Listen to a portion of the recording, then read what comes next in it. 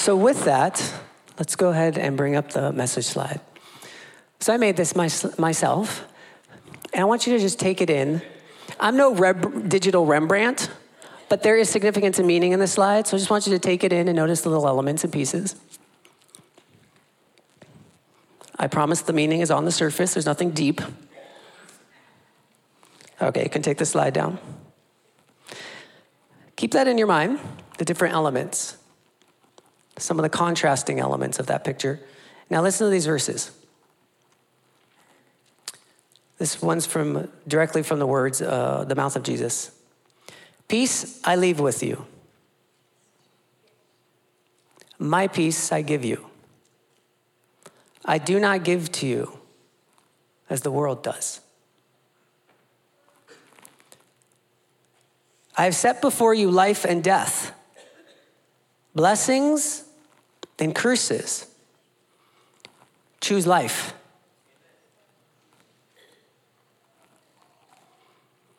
Take my yoke upon you and learn from me, and you will find rest for your souls. Go ahead and bring the slide back up. Peace I leave with you, my peace I give you, not as the world gives it. I lay before you two choices, two options, life or death. Choose life. Take my yoke upon you and learn from me, and you will find rest for your souls. You see, every one of us has a choice every day between the type of day we want to have. And once those days start to accumulate, that becomes our life. And at the end of your life, that will be your eternal destiny. Jesus lays before us life and death. And the reality is that he will not live our life for us. He gives you his life to live, his inner, divine, supernatural, more than enough life, no matter what your problem is. But he will not live your life for you. And if you try that and make it to the end, my friend, you will not spend eternity with him because you did not live your life for him. But he does share his life with you so that you can become all that he made for you to be with him. In other words, you infinitely count in his eyes. You are something, a somebody he died for. We're all afraid of the grave, but the reality is that like in this picture, you get to choose each day, is it already looking like death? Or instead, are you going to choose to look more like the sunflowers, which I deliberately made higher than the grave? Death is always there. There's always an aspect to our life that tries to steal our joy, tries to mess up our peace. But we have a choice every day to rest in Christ's power and his strength and believe that he can turn anything for good. And in fact, is allowing sometimes the negative things to take place to strengthen the very areas we are weak. It is all for a purpose. You can take the slide down. Tonight, I'm used to preaching on Thursday nights with the young adults. This morning, I felt led to expand on the concepts of rest and peace. Profoundly important concepts today. I really felt led to try to make them as clear as I can, what they are, how they go together, and how to obtain them. In fact, I want you to notice that I didn't title this message Rest and Peace, as if they don't go together. This is actually a common problem of why we lack both, is that we think it's rest and peace as if they don't go together, when in fact the scriptures say that they essentially go together. That if you do not know how to rest and moderate your pace in life, you will have no peace. But on the flip side, if you do not know what peace is, then you will also never have any rest. Or it'll be of a kind that is fleeting, but still, slowly but surely, you hate your life, even under the banner of Jesus, because you still have not understood what rest and peace are. There's a reason I titled it Rest in Peace, because I believe that is the biblical formula that works. Rest in peace. If you want to experience both rest and peace in a way that's more than just lasting, that lasts longer than 5 minutes or some glorious day that you hope to hold on to, if you want it longer than that, you need to learn to rest in peace. And we're going to be unpacking that this morning. I felt that this was a very fitting message. One, because Pastor himself is on sabbatical. And I'll tell you what, my friends, he does not like it. Our pastor, he is a go-getter, he is a doer, and he does not like being away from you guys. He loves being with you guys. And I can tell you personally, he's like, why is the board making me do this? But don't we all know that pastor needs these types of rest? Because what is one of the messages of the world? Go, go, go, go, go, go, go, go. And it even bleeds into the church. Go for Jesus, go, go, go, go, go for Jesus, go for Jesus. And yet, isn't it interesting that when we read the scriptures, Jesus doesn't sound like that. It sounds like what we've heard, that Satan comes masquerading as an angel of light. Don't you think that Satan doesn't know how to use Jesus' words? But it's always radically different than his character. Take my yoke upon you, learn from me, and then you'll find rest, rest, rest. That's indulgent. No, that's what Satan told you. Rest. No, I have this instinct, I just got to go. I was made for activism. I was made to do this. I was made to do that. No, your maker. Rest.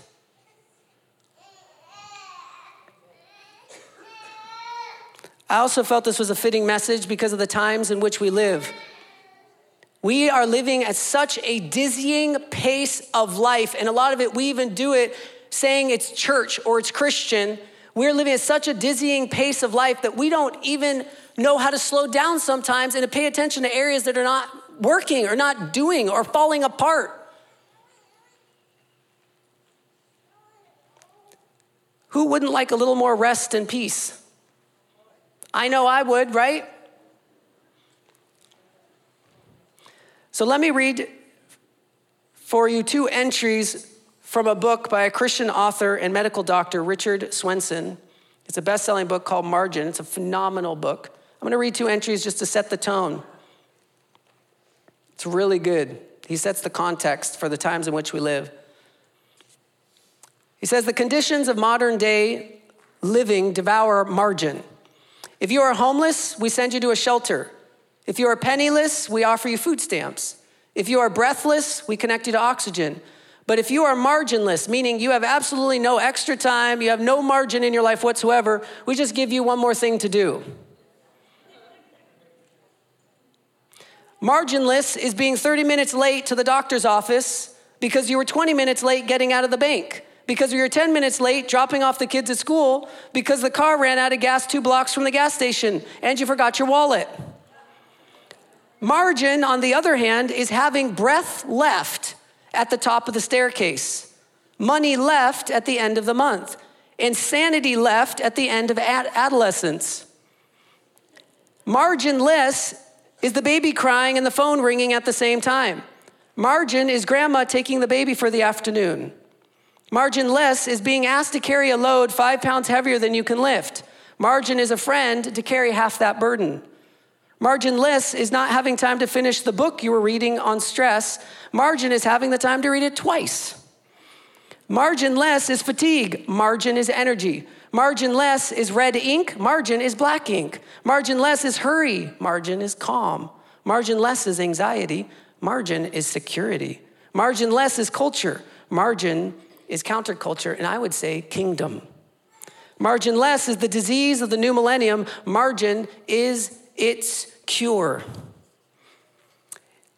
I believe we're starting, hopefully you're getting a glimmer of, you have had an angel of light at your shoulder, setting the pace of your soul and your family and your life.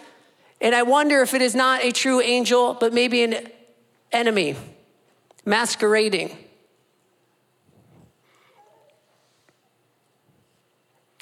He goes on, we live in an unprecedented era with unprecedented problems.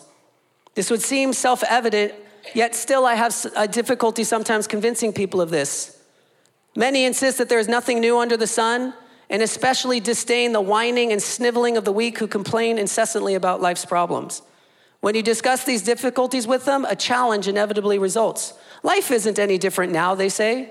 Sure, that little newborn baby might have a difficult life, but people have always had problems and always will. If you went back to the good old days, you wouldn't stand it for a week. You'd come flying back to the troubled 21st century in a flash. He goes on. In fairness to the skeptics and Stoics, I will concede that comparisons between times present and past do reveal several similarities. 1, we have problems, so did they. 2, our problems are painful, so were theirs. 3, we have some advantages in our lifestyle, and our ancestors had some advantages in their lifestyle. All of this is true so far as it goes, but where we radically differ from our ancestors, and indeed even from our own recent past, is that suddenly, almost overnight, an entire new wave of social, technological, and economic experience has descended upon us. It's as if history sneezed and we've been thrown into a completely different trajectory. And then he has this interesting list of unprecedented things in human history. I cannot read all of them, there's like 50, but I'm gonna share a few. The reason I'm doing this is because I need to set the tone. We are living in a culture, and I believe, unfortunately, we are being hooked and synced into a pace of life that Jesus did not set out for us. And it is killing our families, our marriages, our children, and our soul. And we need a revelation and a renovation of how we see time and pace.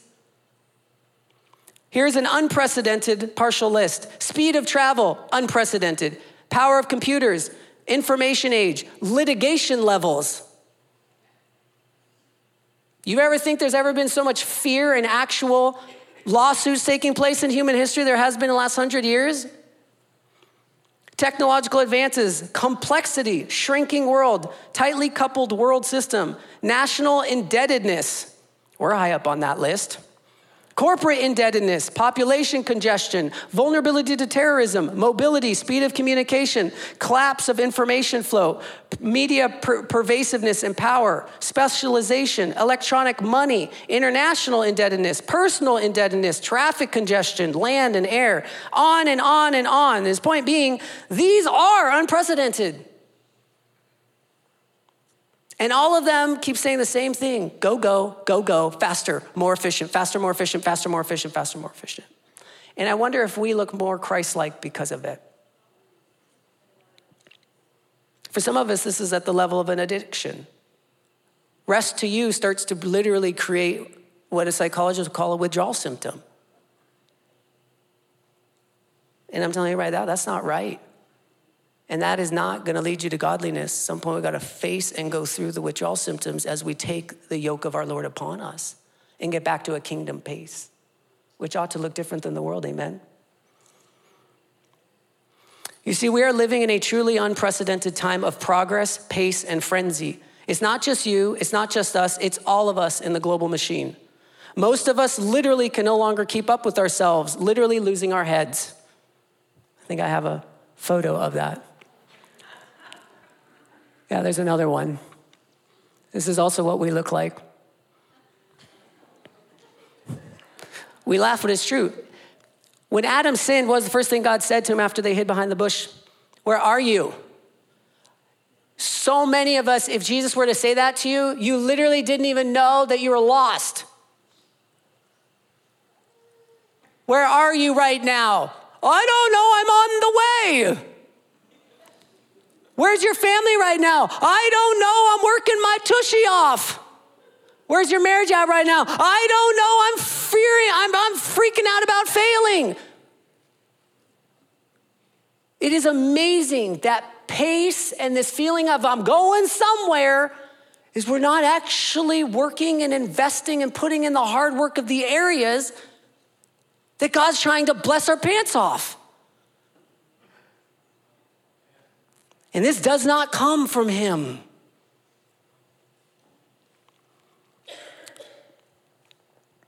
Most of us are not even keeping up with ourselves. We jump from one task or crisis to another. Some of us, we have made our whole identity that you're a crisis manager, and you somehow think that this is a great label for yourself. Jesus is the only one that can go from crisis to crisis and crisis and maintain a perfect harmony of peace. We cannot.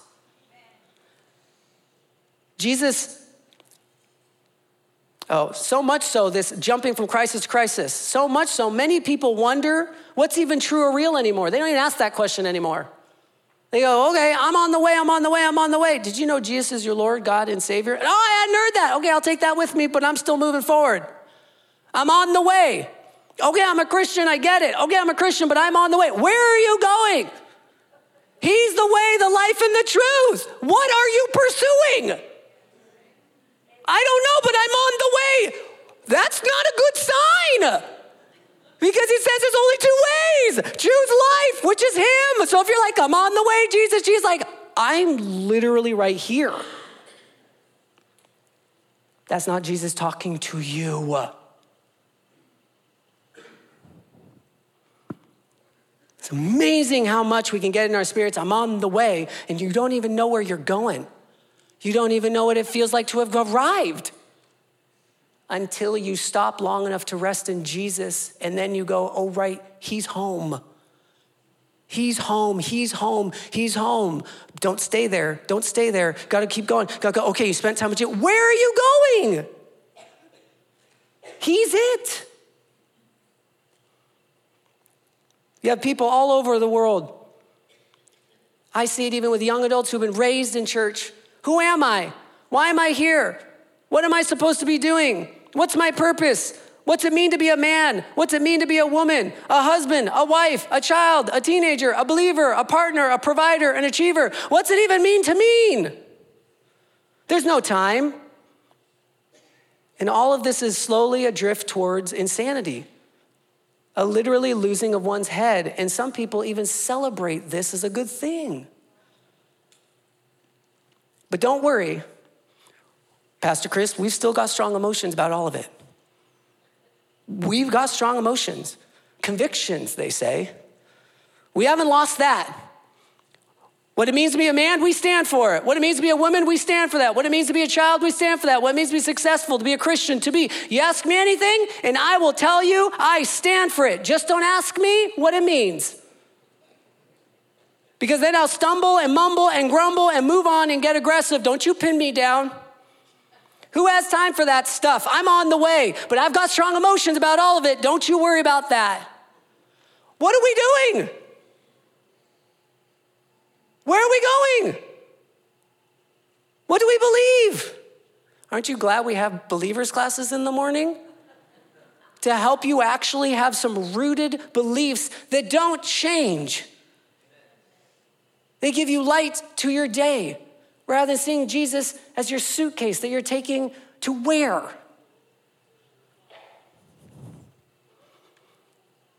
If you're going, oh my gosh, Pastor Chris, I feel like you're opening up so many yes! There's something very wrong in the world today, and it's killing all of us, and the church is supposed to be countercultural. The church is supposed to be a beacon of hope and a different way of being and living.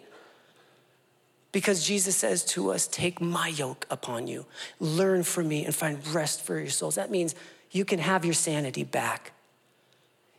You can have your voice back. You can have your get away from me, Satan. You do not dictate my day anymore, my pace of life anymore, my self-esteem anymore. All of this I see as a recipe for uncertainty and anxiety and depression and worldliness and sin. Because do you know what happens to people, even Christians, even followers of Christ, when they don't know how to root themselves in Jesus and instead they just keep following on the, I'm going somewhere, let's go Jesus, I'm going somewhere. It's like we're just taking them with us like a little kid, pulling them along. When we get that way, we start filling up this deep, something's wrong here feeling. We start filling it up with more TV, more phone, more media, more hobbies. We just start filling it up because our soul is not being satisfied by the only one who came and died for our soul to be satisfied, which is Jesus. Those things are great in themselves, but they will never satisfy your soul. And if you're going, why isn't Jesus enough? Why? You're right, Pastor. I feel like I'm always on the way, but where am I going? That's exactly what Satan doesn't want you to see. He doesn't want you to ever feel comfortable in the presence of Jesus and Jesus alone, and to let him be such a deep foundation for you that the rest of your life is more peaceful because you know that you have anchored yourself in him and how he feels about you and his overflowing life in you. People no longer know what they're doing or why or what even counts as success. It's amazing to me, men, that they're like, I'm working my tushy off.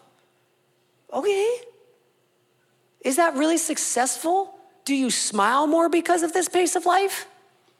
Do you feel better about yourself? Is your family doing better because of it? These are questions we must ask ourselves. These are questions we have to be willing to face, going, how am I actually living my life? What am I really doing with my life? Because we're all on the way. Where? I stink at keeping plants alive. But that's often sometimes the pace of our life is Jesus like, here's this beautiful plant. It's called your marriage and your children. They are going to bless your socks off. They're going to challenge you. They're going to grow you. They're going to make you more humble than you've ever been. They're going to face your anger problems. You're going to work through it. They're going to do it all together. Let's call it a sunflower. And I'm going to give you this really great job. And it may not even be that great, but it is going to help you grow too. And he's like, here are these beautiful gifts, some hobbies. And it's like, Jesus gives them to us and he goes, now water it and keep it alive. And it's like, this is what I do, is when I get plants, I'm like, yeah, oh, they're so pretty, it's so cute. So yeah, but I've got like other things over here I really want to do. And then I neglect the plants and they start to die. Who here does not have a green thumb either, right? We should not be doing this in these areas though. When Jesus says this, and this, that is my job, is I put lots of water and I maintain that. And I do this one and I do that one. And then when I'm like, but over here, and Jesus like, there's nothing over there. Literally, there's nothing over there. But I feel like there is. Resist the tempter. But I'm on the way to where? It's like nothingness. And that's how it feels. And so when you lose your head and you're like, God, where's my happiness? He's like, back here, where the stuff that I gave you. Now invest and pour, but God, it's so hard. Right? Grow into it. Dig deep. Because the world says these things don't matter. And I have always said they matter. They are the key to joy and happiness. Stop listening to what the world says about them and start listening to what I have said for thousands of years.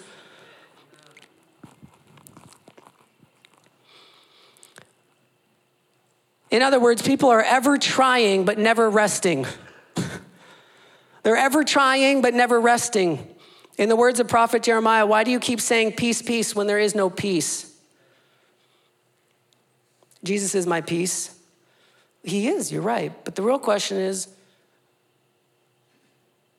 does your soul and life really reflect it? And this is not to be like Pastor Chris, getting in my business. No, I'm literally helping you to ask the right questions. The Holy Spirit would hopefully begin having a dialogue with you in the very areas you really want him to. Because oftentimes the things that are most precious to us and given to us by Christ are oftentimes the areas we are most afraid. But they are also the place where God would bless our socks off if we would not run.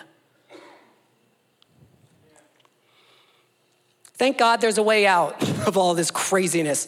The Bible literally says there's a light in the darkness, and it has dawned, and his name is Jesus. Amen? Amen. He says, I am the way, the truth, and the life. I'm on the way. Jesus is like, me. What you really want is me. That's what you're really looking for. Everything else is going to let you down. I am the way, the truth, and the life. And he said it in that order, the way. What is the way? Take my yoke upon you. A yoke has some weight on it, but it's for the purpose. It's for a specific purpose. So when Jesus says, take my yoke, what he's saying is, commit yourself to me and my teachings and my way of living. Take it on you. And if you go like, I'm going to do it my own way. Jesus is one among many. Well, that's fine. You can do that, Jesus says, but he says that's the path to death. You trying to rule your own life is going to lead a lot of misery and no peace. But he says, if you would like to take my yoke upon you. Yeah, but God, it feels a little heavy. Good, because heavy just means it makes you stronger in all the right kinds of ways.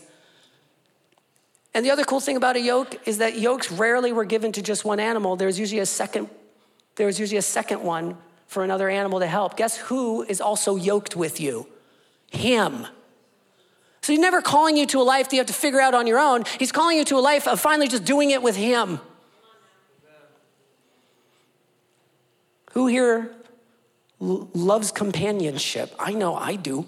One of my favorite parts about being married.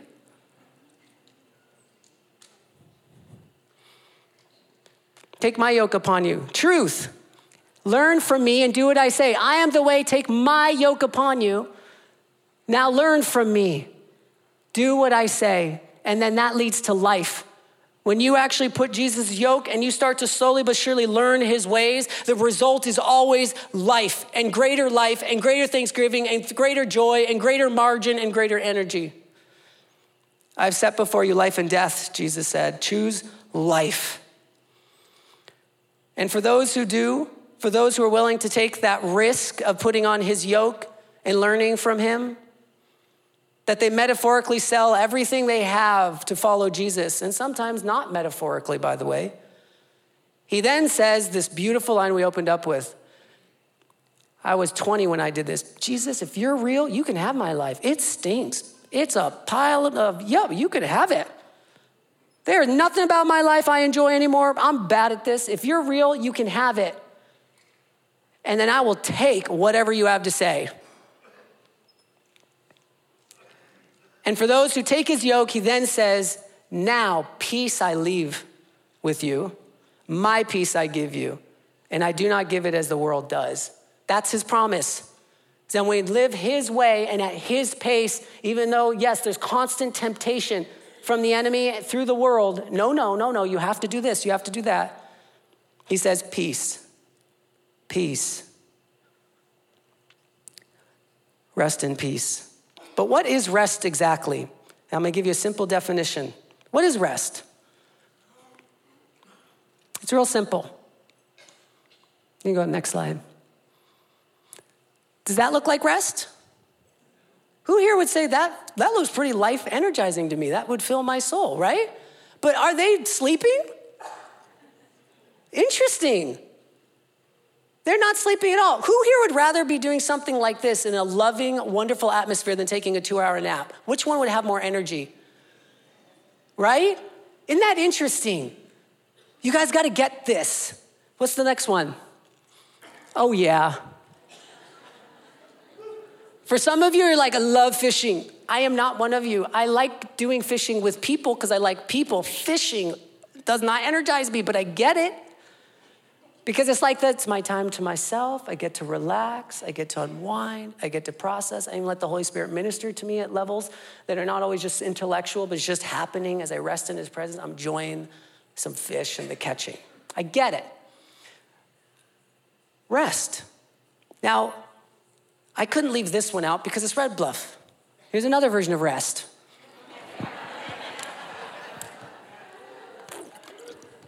I have no idea who those people are, so this is why you do not put your pictures on the web. But for some of you, you're like, I want to do something restful, meaning I want to do something that invigorates me, gets my spirit going. For some of you, you're like, let's go shoot. Right? Here's a good definition of rest.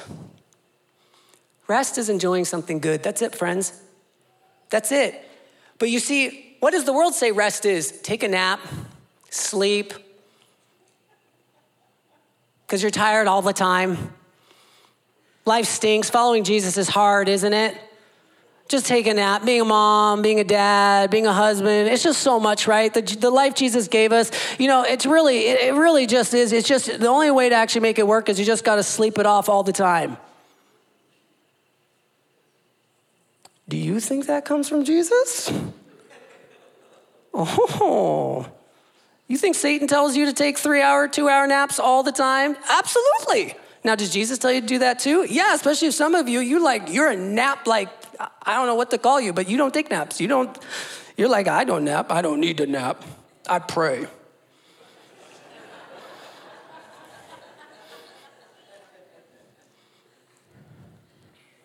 Rest is enjoying something good. Another way of putting it is enjoying something good is restful. You see, that's the key. We're a people that are been told beyond the way that we're not actually stopping to look at what do we have that we enjoy doing?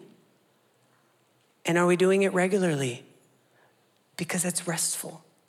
Some parents, they're so on the way that they don't even realize how much they love spending time with their children. Pastor, I'm tired all the time. Well, what do you really like to do? I don't know. Well, do you like your children? Yeah, they're actually a lot of fun. Okay, go do that. Really? That counts? I thought it was just a responsibility. Well, it's that too. But that's the best thing. Jesus gives the best gifts. He makes you responsible for the things that are going to bring you the most life. Isn't that beautiful? Well, actually, Pastor, I do like hanging out with my children. So what's getting in the way? I don't know, this feeling of being on the way. Search your heart. That stuff's there. Marriages drift because both couples are on the way. When they first got married, they were the reason. They were that joy. They were that hope.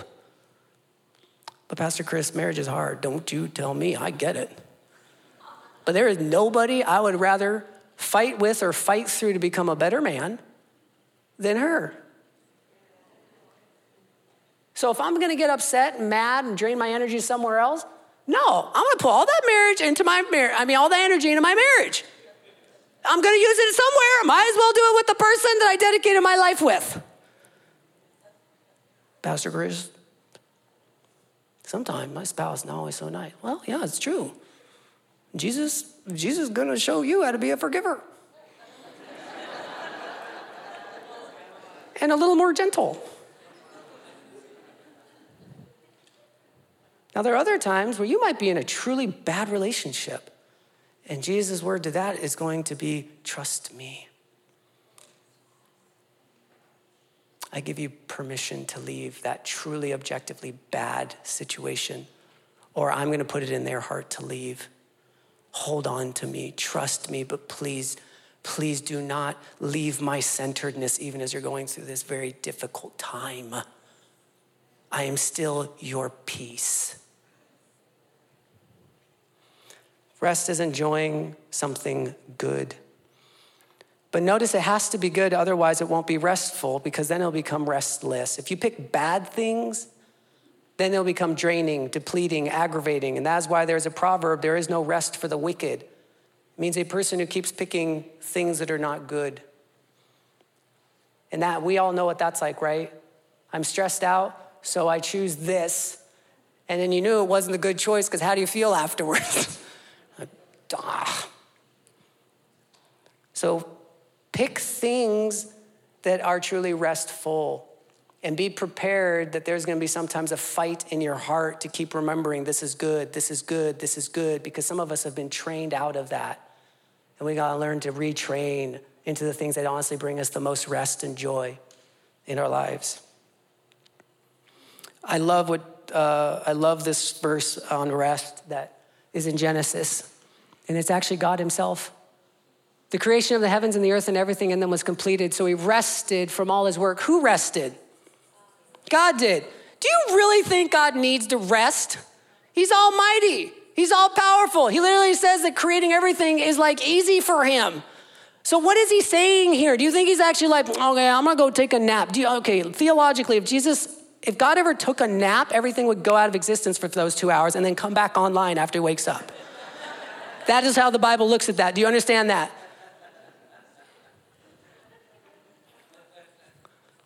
So what's it saying? He's talking about the way we're talking about. When he was done, he enjoyed it. If you're in this room, you are part of his creation. He had you in mind. And right now, he is now resting, going, hey, I enjoy you. I enjoy you. He then blessed the seventh day and declared it holy because it was the day when he rested from all his work of creation. In other words, he went, hey, everybody, if I do it, I want you to do it. We need to set time apart, even as our Maker did, to enjoy the good things we have. Because if we are not actively setting that time to enjoy the good we have, it will be on some level taken from us, if not physically, emotionally, because it will no longer be life-giving for us. We have to learn to rest in the things that God has given us, and he truly gave it to us to enjoy. Now, let's quickly talk about peace. So rest is simply enjoying something good. Well, then what's peace? And you might be surprised what the Bible says peace is, because a lot of times we think peace is like that moment in the storm where I feel like, and I have a picture of being in the Bahamas with a little drink in the sand. That's the good life. That's peace. That's not what the Bible says peace is. In fact, that's one of the world's way of stealing your peace. Now, I'm not saying that that isn't restful and good. Like, blessings upon you if you can go to the Bahamas, okay? But this is actually how the Bible defines peace in a more accurate way. And I want you to keep this in mind when Jesus says, I leave you peace. Peace is when things are working properly. You see, in the Bible, especially the Old Testament, peace is actually a word that has to do with order, that everything's working in proper order. Who here knows that one of the fastest things that will take away your peace is when something's not working right? Who here knows that feeling, right? That's the connection here. Peace is when things are working properly. For example, a wristwatch. How many of you know that if a wristwatch, especially the old analog kind, stops working, and you're like, come on, watch, your gears aren't working. It's like, what's happening to you? There's no peace.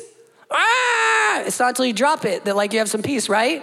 Because it's not working properly. But when the watch is working properly, what do you have? Peace. This is great. A school play. Who here knows if you've ever gone to a play, that if everything's working properly, it's like, oh yeah, there's harmony. It's nice. You get to enjoy it. But the minute that all the kids just start going crazy, well, first we all laugh until we realize it's our kids, and then there's no peace. A marriage. God has literally laid out for us in scriptures how a marriage is supposed to work. And he didn't say it was going to be easy. He just said you're going to be married. But if you follow his instructions and you know how to pray and ask for his power, what he says is when your marriage works properly, who knows that is one of the best kinds of peace in the world? And who also knows when the marriage is not working properly, you might as well kill me now. That's why there are proverbs that literally said, better is the husband that is out in the desert or on top of the roof when it's raining than in the house with a meddling or grumbly wife. And men, don't you dare say amen. And trust me, it goes vice versa. Because there's lots of proverbs that talk about that women have a very difficult time with lazy husbands. There's lots of proverbs about that. The point being, when marriage is in order and harmony according to God and we're putting in the work, there's peace. It reigns. When we stop, disorder comes. Family is another one. When you have the hierarchy of the parents and then the children, and there's an order and a structure to the family and a right kind of submission and honor that is going back and forth, not in some abusive way, but in a willing and joyful and structured and safe way. Boy, oh boy, is family one of the best gifts in the entire world. Peace is the glorious effect when things are working properly or they are in right order. Otherwise, there can be no peace. So now listen to Jesus. What does Jesus say? Peace I leave you, my peace I give you. This helps us understand better what he was saying. He's saying, I am now allowing you to have life under my lordship. I tell you what order to put things and where to rank them. And life under my lordship will bring you peace. Who here has experienced that? When you gave your life to Jesus, you started letting him organize it? What was the feeling you got? Peace. And what happens when you start going against God's law for whatever reason? What happens? We lose our peace. When Jesus says, peace I leave you, he's saying, I'm finally allowing humankind to come under my lordship, my direct lordship, under my rule and my perfect wisdom for you and for your life, so that everything will now work in proper order and in harmony. He says, if you want, I will begin to tell you and I will begin to form in you right thoughts and right emotions and right desires and right wealth and your stuff. And he wants to get it all moving in the right direction and in the right order. This is why the tree of knowledge ruined us. It's because God's like, hey, life under me is pretty good. And we're like, well, let's just try it with life my way. I'm gonna take that fruit and I'm gonna take a good big bite of it. I'm gonna try this experiment. Who here tried that experiment and you've come back? You're like, I'd rather have the tree of life. It's Jesus. Jesus also said you can't serve two masters. So you can't wake up one day and go, Jesus, today I'm gonna do me. Tomorrow, we'll do you. And Jesus is like, look, fine, do what you want. I gave you free will, but all it's gonna mean is that today is gonna stink, and tomorrow, if you actually do it, much better. What he's offering is life under his lordship. It's either us or him, and we have no idea what we're doing, so let's pick him. It's like the time I let a mechanic friend come over to help me with my car, and I kept putting in my 2 cents the entire time. Do you know how much I know about cars? This much. And my car is broken. I can't even use it. Mechanic friend, out of their just kindness and generosity, comes and is fixing a car. They didn't even ask for me to pay for it. But he gets in there, he's like this. And for some dumb reason, I'm like, oh, what about this? And what about that? And I'm like, I don't know what I'm talking about. My friend eventually pulled his arms out from under my hood and yelled, fine, then you do it, and drove home. And this is exactly what we do to God. Yeah, you can come into my life, Jesus, so you can power me up to make my better decisions. And Jesus is like, oh, no. What I said, die to yourself, and then the happiness comes. You got to die first. But, that hurts. Yep.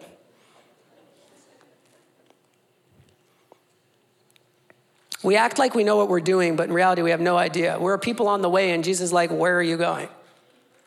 I don't know. How would you like a different way of being? Yes. And thank God, he's not like my friend. He doesn't drive off on us.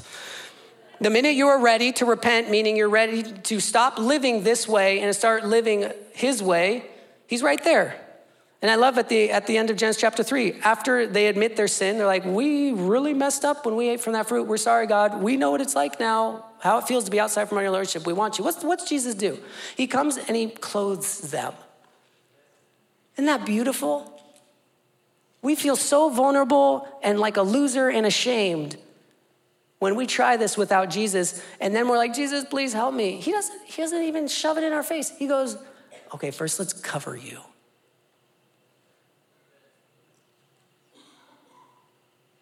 That's the type of God he is. First, let's cover you up. I don't want anybody else to know your business. Nobody else needs to know, just between you and I. You ready to start a new life? Take my yoke upon you. Learn from me. My peace I give you.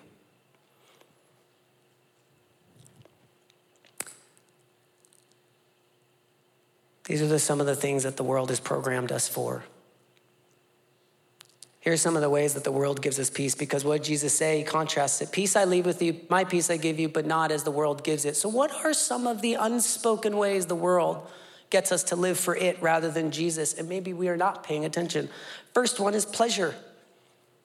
The world says live for pleasure. Live for the good feeling. Get intoxicated and addicted to that. Where Jesus says live for a purpose. That is the cure.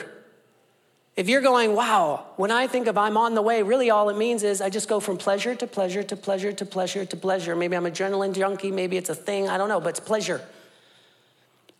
The way out of that is live for a purpose. Don't live for pleasure, live for him. Live for his purposes. Another one is progress.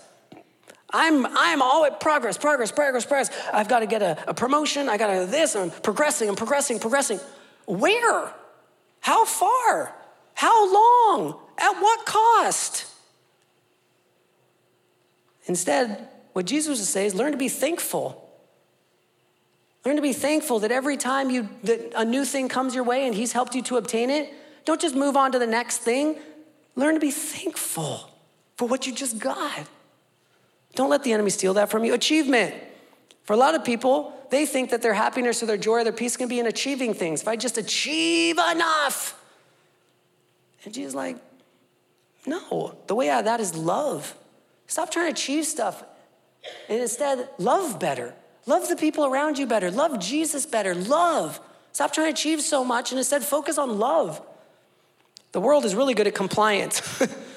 The world is like, oh, you'll feel lots of peace as long as you don't rock the boat. Don't be rocking the boat. Don't be trying to sassy-frass me. Except that's the world talking.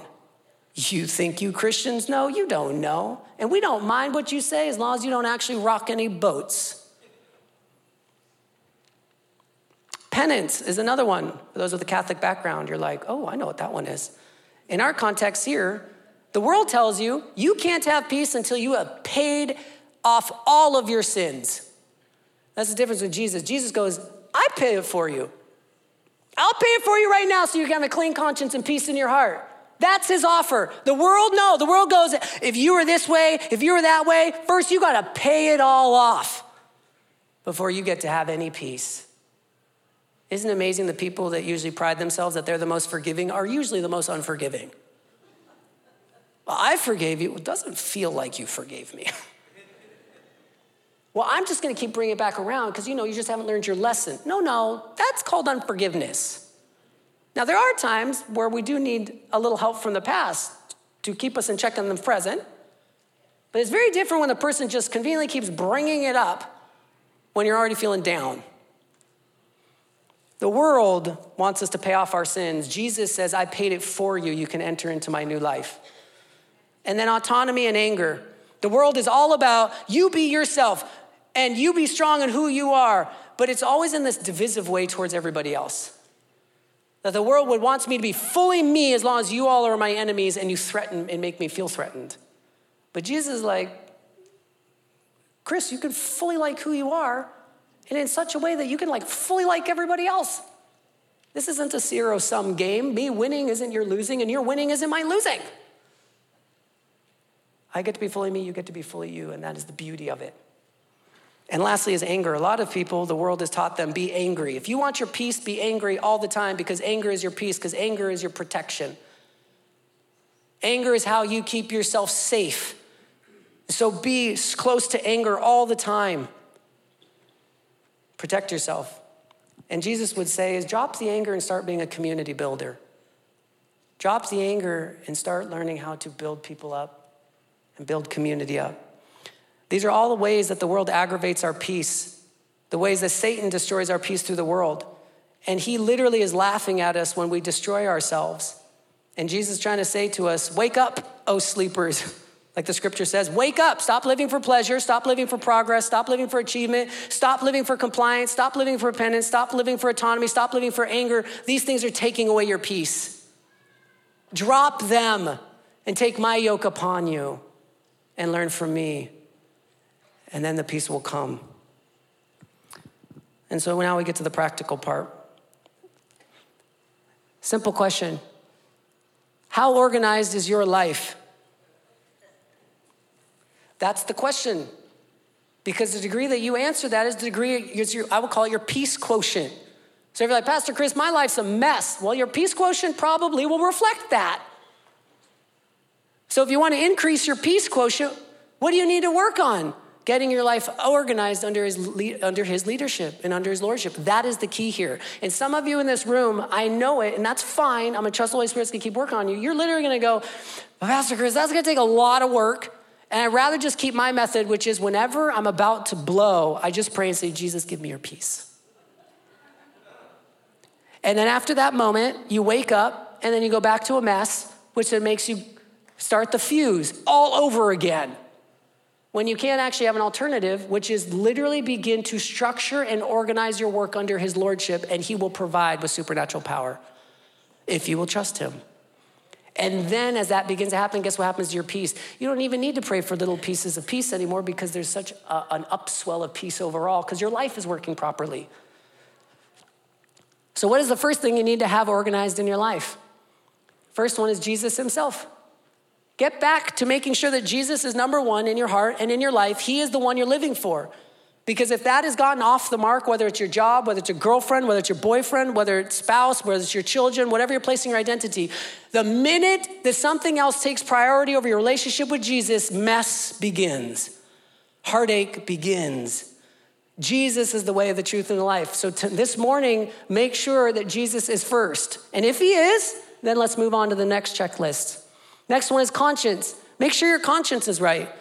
Nothing else in your life is gonna work if you have a bad conscience. If you got stuff that keeps weighing you down or things that you feel bad about and you're not actually going to Jesus and asking for forgiveness and also how to do better in this area to do right. Second is family. Look at your family life. Is it organized? Is it structured? And usually the Holy Spirit will talk to your conscience a lot about all the rest of this stuff. Is the Holy Spirit is regularly letting our conscience know, hey, you're not spending enough time with blank. Hey, maybe, and he gives us ideas. Try doing this. It's constantly directing us. We got to listen to that. And one of the most important areas of our life is we got to be looking at our family and the structure and organization of our family. And church is our church life. Workplace, for a lot of us, that's a big one. Is to the degree that you can, try to find an organized way of approaching your workplace that feels like you're in control and under Jesus' lordship. And then, of course, also your wealth. These are some of the biggest things that disturb our peace because they're not truly under his lordship. But the minute we start putting these things in right order, peace begins to come in that lasting, deep way we're all looking for. And then the second question is, how restful is your life? Rest in peace. Peace first. How organized is your life? And then look at, what are you doing that's restful? What do you enjoy doing? When was the last time you did that? How often are you doing that? And is it seeming like that is enough? That's it. Some of us in the room, you're like, oh my goodness, I haven't done something restful in decades. Who am I living for? And you're like, this is like the most common sense question I've ever heard in my life. What happened? I told you we're losing our heads.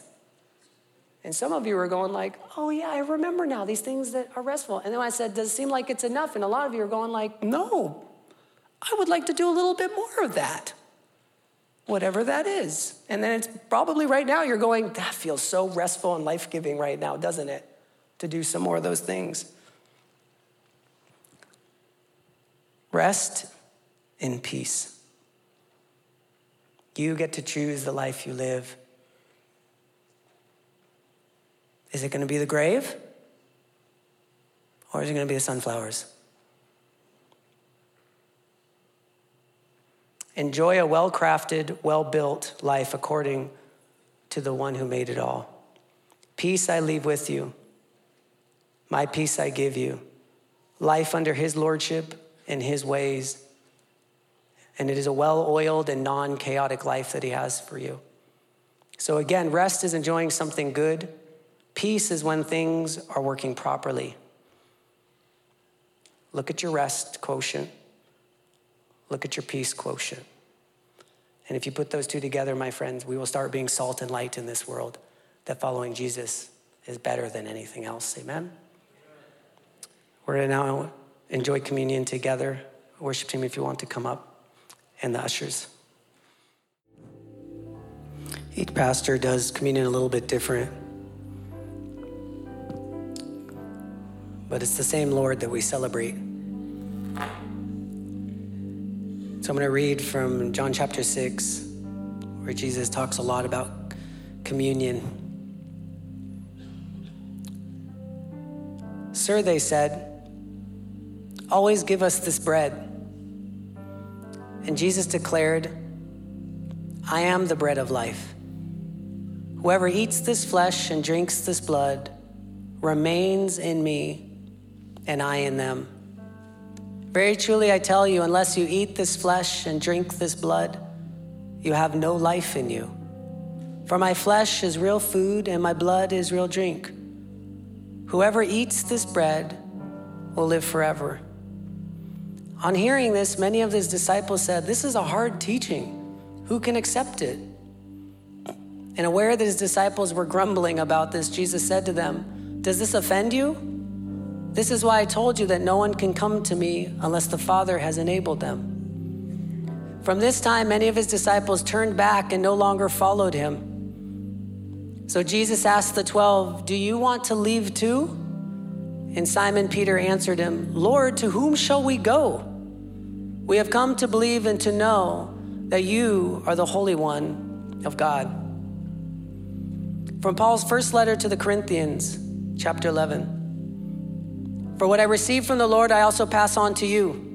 The Lord Jesus, on the night he was betrayed, took bread, and when he had given thanks, he broke it and said, 'This is my body for you.' In the same way, after supper, he took the cup, saying, 'This cup is the new covenant in my blood. So anyone who eats this bread or drinks the cup of the Lord in an unworthy manner will be guilty of sin. Everyone ought to examine themselves before they eat of the bread and drink from the cup. Otherwise, they eat and drink judgment on themselves. This is why many among you are weak and sick, and a number of you have fallen asleep. But if we were more discerning with regard to ourselves, we would not come under such judgment." With that, let us take some time to search our hearts and purify them before the Lord, confessing where there's sin and thanking him where there's not. And this is also the perfect time to commit yourself to the Lord. If you are here and you are ready for some peace and some rest under his lordship and no longer your own or this world's, then this is the perfect time to receive Jesus as your Lord and Savior in a very tangible way of taking the bread and taking the blood in a way that is symbolic of saying, "Jesus, I take you in. I am now ready to be yours, and I'm ready to come under your lordship for all of my days." So with that, let's just take a moment of silence and search our hearts before we take communion together. Now, a reading from the Psalms. Praise the Lord. Praise the Lord, all you heavens. Praise him, all you angels above. Praise him, sun and moon, shining stars, lightnings, hail, snow and clouds, mountains, hills, kings of the earth, and all you nations, young and old, men and women, children. Let everything that has breath praise the Lord. Praise the Lord for his surpassing power and greatness. Praise the Lord. And they all said, Amen. The body of Christ broken, so they may be healed. They all said, Amen. The blood of Christ spilled, so that you may be clean. Even now, let the Lord, as we go into a little worship, begin to organize what is out of disorder, and also begin to speak to you in those wonderful places. He wants to bring that rest and order into your life at every level. Let's take some time and let's praise the Lord for his goodness and his manifest presence among us this morning. The blood of Jesus shed for me, way back on Calvary. The blood that gives me strength from day to day. It will never lose its power,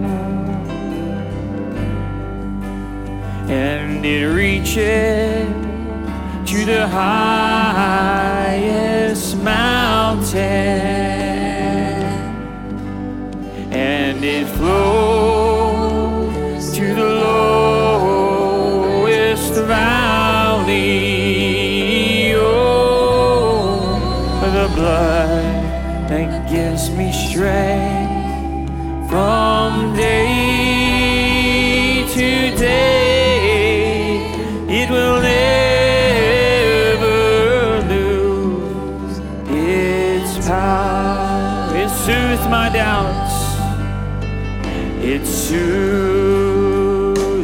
doubt and calms my fears, and it dries all my tears. Oh, the blood that gives me strength from day to day, it will never lose its power, and it reaches to the highest mountain.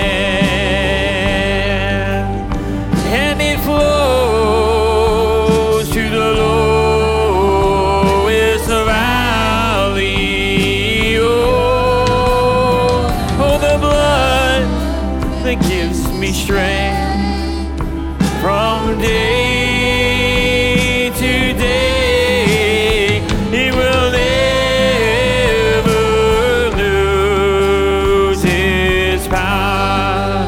Come on, it reaches right here. Oh, it reaches to the highest mountain.